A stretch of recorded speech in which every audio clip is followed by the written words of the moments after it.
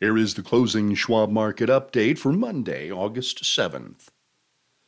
The S&P 500 index and other major equity benchmarks recovered some of the ground they lost last week as investors prepared for more quarterly earnings and monthly inflation updates later in the week.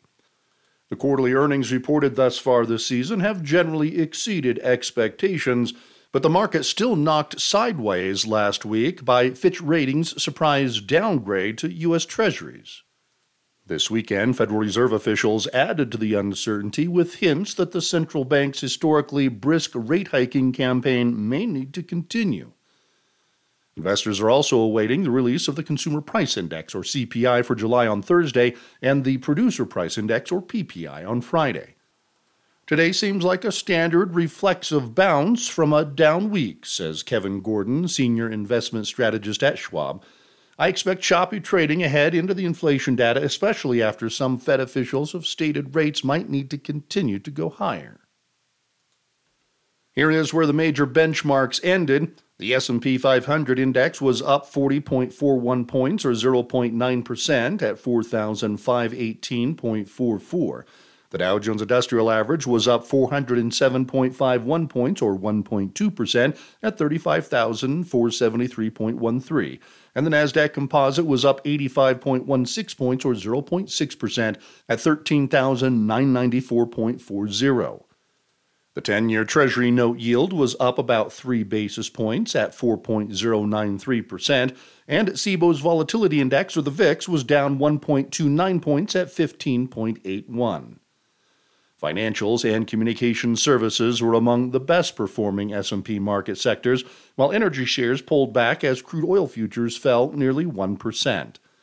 Small-cap stocks were also lower, with the Russell 2000 index easing slightly.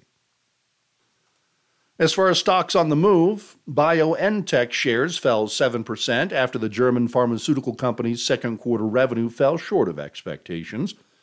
Berkshire Hathaway's shares rose more than 3% to record highs after Warren Buffett's conglomerate reported strong quarterly results.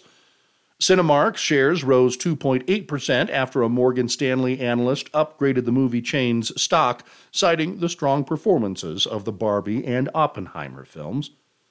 PayPal's shares rose 2.5% after the company expanded its cryptocurrency offerings by launching its first stablecoin. Sovos Brands shares surged 26% following reports the pasta sauce company will be acquired by Campbell Soup. Shares of Campbell Soup fell 1.8%.